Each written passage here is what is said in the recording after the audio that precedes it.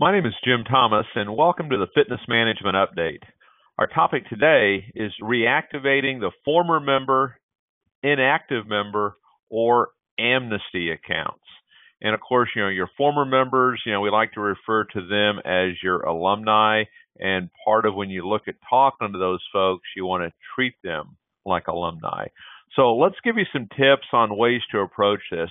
Number one is you should be calling these folks on a daily basis. Now, you're not calling the same person every day, but make it a point to have your member list of former members, inactives, and amnesty, of course, are past due accounts. Make sure you're calling these folks daily. And when you're calling these folks, at least initially, this is not a sales action. That's not what you're trying to do here. That's not going to work if you're just calling to see who's interested in getting started with you again. Number two is when you make this phone call, don't just jump into it.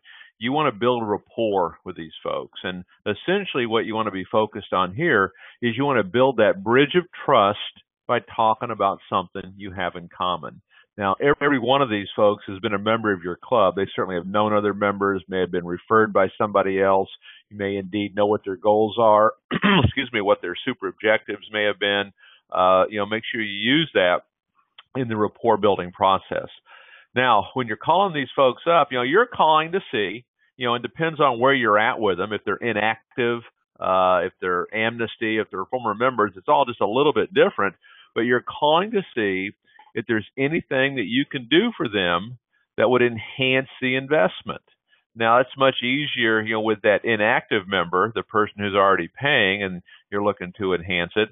With someone who's a former member or someone who's delinquent, you're not necessarily looking to enhance it, but you're calling to see, what can you do to serve these folks, okay? What you want to become here is a resource center to these folks. It's really, servant leadership is what you're looking to do. You're going to discuss this.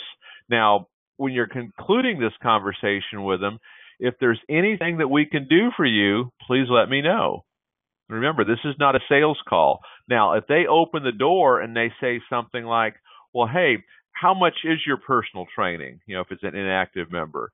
If it's a former member or a delinquent account, they might ask, well, how much are your membership programs? Or, hey, do you offer Zumba? Or any kind of a buying signal. Well, this can change all of a sudden, and you want to proceed and move into more of a sales role. You want to book that appointment. But generally speaking, when you're calling these folks initially, this is not a sales call.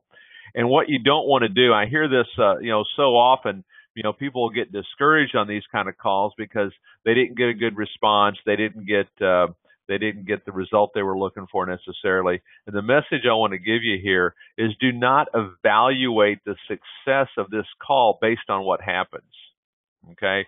This is merely a starting point to take you down the road. It's a little bit of what we might call a cold to sold, where you're taking somebody, you're building some rapport, then over time you're building that confidence, that trust, that belief, and that interest to the point that eventually they want to get started with you. Here's what you want to remember here. Contacts turn into contracts, okay? The more contacts you make, the more contracts you're going to get. So call these folks on a daily basis. The former member base right now, it exceeds the current member base, when you take everything together. And it's a huge source of new membership sold. So make sure you're working with these folks. Make sure you're talking with these folks so that you're at top of mind. So when they make that decision to get started again with the club, they think of you first. My name is Jim Thomas, and this has been the Fitness Management Update.